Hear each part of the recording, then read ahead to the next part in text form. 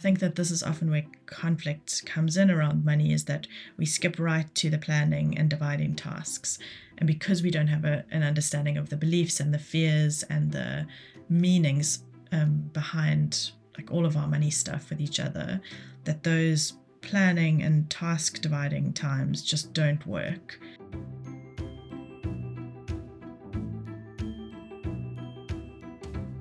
Hi.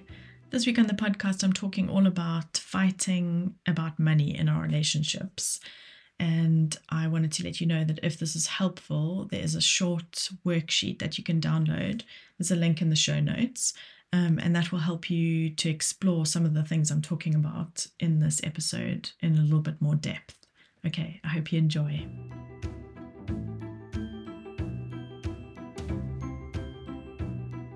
This week on the podcast, I'm talking about money fights.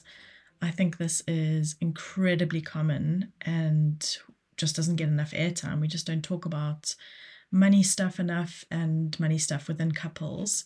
And yet it can cause huge rifts, huge tensions, and can also be really connecting, I think, in different ways. I think listen to this with an open mind, a curious mind, and see what of these kind of parts you bring to the relationship and how that might be different to your partners. I think it can be a really useful thing to explore.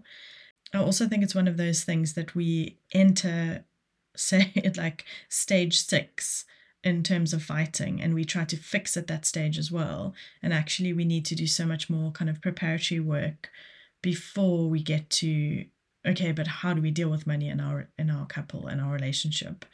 And so the purpose of this podcast is to give you ideas of things to look at, questions to ask yourself and your partner, conversations you could have together, things you could journal around or think about yourself in terms of how your own kind of relationship with money has developed. I think this is it's a really complex thing. And so it's also not going to be done in one conversation or done in one sort of journal entry. So give yourself space and time with this. And I think this is a process and, again, a journey that you'll go on together. And yeah, I really hope it's helpful. So we will experience our relationship with money will be different, even if we've grown up in very similar circumstances, even if we were assigned the same gender at birth, even if we've grown up like with the same gender. I think that within we're in the stage of late stage capitalism, and we need money. We need it to live and survive and exist in the world. But we will relate to it in such different ways. We would have had so many different experiences, and tiny experiences can make huge impacts on us. So this could be kind of memories about how money was spoken about at home when you were growing up, what the feeling around money was, like whether there was enough, whether even if there was enough, it felt like there wasn't enough, that it felt there was like real scarcity around it, that you knew it wasn't up to your parents or it wasn't up to you, that it was up to somebody else to give money. There's all sorts of like really complex things that will go into it. And then, of course, layered within everything else in a family in terms of kind of power and gender and privilege and how your family would have been connected in society. So I think it's really useful then to ask like specific questions. So what does money mean to you? What are the beliefs that you each hold about money? So for me, I have done lots of kind of money work in the last few years. But when I first came to it, I did a money course with, a coaching program with Ray Dodd. And I kind of, at the beginning, I felt like, I don't have any money stuff. I'm totally comfortable with my relationship with money. And it was so useful to have some of that unpacked, especially in a group, because then you have obviously so many different experiences of that. And Ray is really good at asking questions and directing you kind of in gentle ways. So yeah, some of the beliefs I guess that I would have carried is that my parents worked hard and they were in kind of professional jobs, and they, I suppose, sort of worked hard and somebody would have given them money. So there was lots around kind of earning money rather than making or creating money. And so part of my money stuff is that you have to work really hard for a really long time and then money will be given to you. It's like a reward, I guess. And I had no idea that kind of belief had formalized for me. And then in my partner's family, I think money was quite different in that I think they had more money, and also his mum, I think, earned more money than his dad. Yeah, there's so many layers to it, but that also they were more kind of creators of money rather than earners of money. And yet my partner has his own kind of anxieties about money. And I comparatively grew up with less money, but still incredibly privileged. I think that in comparison to other white middle-class people in South Africa, we didn't have a lot of money. But in comparison to all the people in South Africa, we were incredibly privileged. And so I don't really have a kind of scarcity around money. I feel like money can be expanded and created, but I've had to work quite hard to get there. But yeah, I guess I carry sort of money memories about things of when the end of the month came and we would eat a lot more lentils or a lot more beans on toast. And so for me, food is also a signifier of money and of there being enough, around sort of like scarcity or lack or not enoughness. And so food can often trigger my money stuff. Whereas for my partner, it's very different again. And there's like thousands of these little iterations in our lives.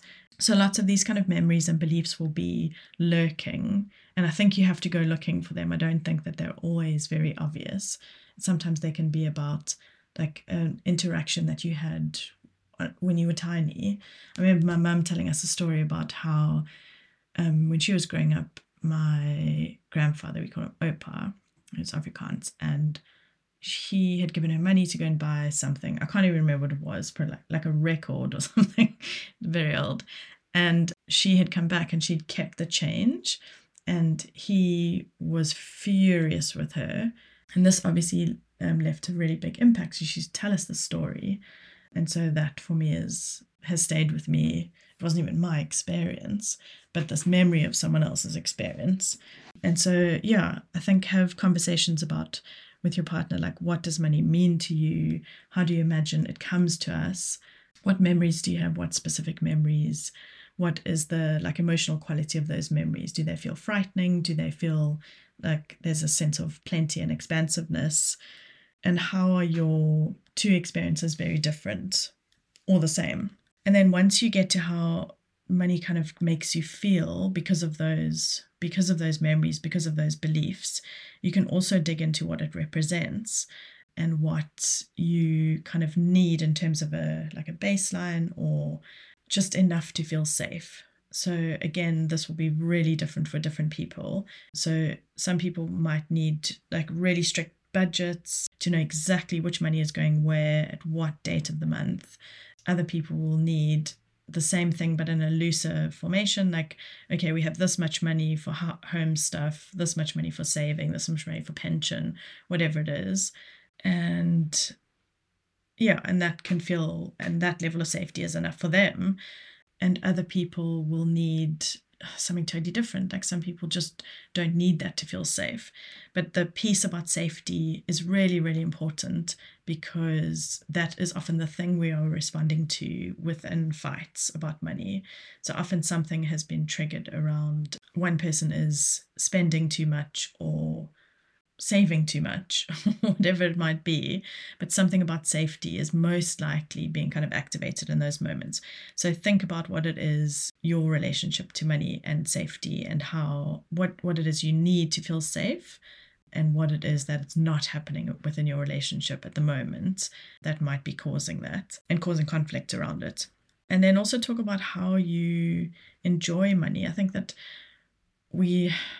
part of the way we relate to money will also tell us a lot about our relationship with money. But what are the ways that money brings enjoyment to your couple? So does it mean you save up for holidays? Does it mean that you're saving up for like retirement when you're much older and you have this plan of like longed for adventure or whatever it's going to be? Or do you enjoy money like by going out to eat dinner or exploring new places, or does it give you kind of joy and enjoyment to give to other people, to save for other people? Like, what are the ways in which you relate to money, but in terms of enjoyment? And I think that, again, because of our beliefs and experiences, the way that we're able to access the enjoyment of money, which is, I mean, really, it's a made up thing. Like, we've created this as humans. It's not a thing, but it's also essential. And that sort of intersection is really hard for us to hold, I think, as human beings. Yeah, and once there is kind of freedom within money, what does it mean in terms of enjoyment? What does it mean in terms of guilt? I think there's lots about that around, oh, if we're doing this feels too decadent, like someone could know and it's shameful. This, like, we shouldn't be diving into the enjoyment of money like this. It's gross in some way. And I think there we'll find layers of religiosity, and if you've grown up in religious family, again, money means like different things to different religions, but there's a sense of conserving, a sense of sharing, a sense of giving back, and of money not being too showy. I think was something that I bumped into in my childhood, and that's something about that visible excess. I think that's what it is, that appears like excess, that is somehow shameful or not okay. So yes, talk about how you enjoy money, how you'd like to enjoy money. So maybe you're not enjoying it at the moment, or maybe you're feeling so unsafe that you can't access sort of activities through money that are exciting to you. But speak about all of that. And remember, when you have these conversations, to always go back to speaking from your experience without kind of judgment or evaluation of your partner. So you're using I statements, saying, this is how I feel in these situations, this is how I experience it. And then that leaves space for your partner to hear you and also for them to do the same. Speak about what you are most fearful about money. So what are your fears? Like, if you kind of do that exercise that we sometimes do in therapy, like we call playing it forward, and we'll say something like, I'm frightened of this. And then I'll say, and what happens if that happens? And then what? And then what? And what does that mean? And really sort of push it to its outer limits. And sometimes, mostly, it will be about safety. Like, we'll have not enough money to look after our children, or not enough money to pay for somewhere to live, not enough money as we get older. Yeah, there's just often like really sort of tender things that will be at the end of that sense of lack of safety. So speak about, what are you most fearful about money, and what would it mean? It would mean you would be vulnerable, you would be alone. What would it mean? And talk about those things again, like really gently with each other, and know that sometimes these things are, most often they are not rational, but sometimes they are. And no matter, you don't have to get into judgments of this doesn't make sense or that would never happen.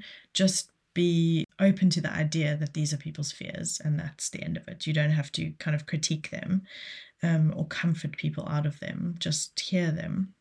And then once you've gone through all of these kind of different explorations, they're not stages, but you could do them in similar order, and then go into planning and kind of dividing tasks between you, just always checking in and not assuming. So have like a loose money plan between you, the way that you'll speak about it, how often you'll speak about it, how often you'll check in, what are the situations in which you don't feel safe and would like to remind your partner about that, or want more clarification about something, or whatever it is. So do all of this kind of emotional and thinking work before you get to this planning work. And I think that this is often where conflict comes in around money, is that we skip right to the planning and dividing tasks. And because we don't have an understanding of the beliefs and the fears and the meanings behind like all of our money stuff with each other, that those planning and task dividing times just don't work, because we have the sense of not being understood, or that our partners maybe not getting how important this is to us, or how differently we see the situation. And then once you are in that sort of space, and I think this is one of those things that you move into and out again and into and out again. It doesn't mean once you've done this process, you'll never have conflict about money. I don't think that's realistic, but just to think of it in terms of a cycle of kind of checking in, establishing safety and moving on, checking in, establishing safety and moving on. And then you also get to decide in these conversations what you want to model for your children. So what is important for you that you kind of pass to them, and what would you like to let go of? So what are some of the feelings and fears you don't want to pass on to your kids if you have them? And how in practical terms that will look. So will you talk to them about investing? Will you talk to them about saving? Will it be more practical around this thing costs this money? Or how will you do it? Will you talk about poverty? Will you talk about different social structures and about privilege and about kind of generational wealth, around creating money, around earning money, all of those sorts of things? And you get to decide what's right for your family and what feels safe for both of you. So yes, I think this is also one of those things that can be a bit frustrating, because people often just want something to be quick. We, like human beings, we want things to be easy. We want them to just to work and just to feel safe and just to be okay. And I suppose a big piece of this money relationship and conversation is also around patience, around knowing that these things will need time if you're only beginning to look at unpacking the way you feel about money and the way you relate to it in your relationship. So yes, I hope this has been helpful as like a teeny introduction. Please get in touch with any questions or anything that's not clear, and I will happily discuss further. Okay, chat to you soon. Bye.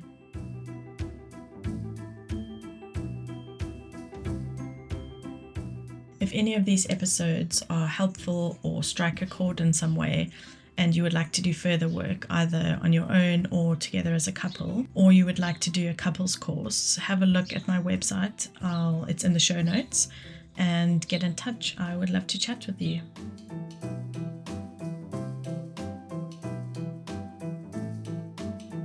Thank you so much for being here today. If you'd like to get in touch, I'm on Instagram at grounded_families.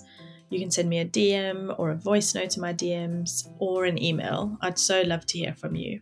Please do like, share, and subscribe this podcast. It really, really helps to get the podcast out in front of more listeners. And I'll see you again next week. Take care.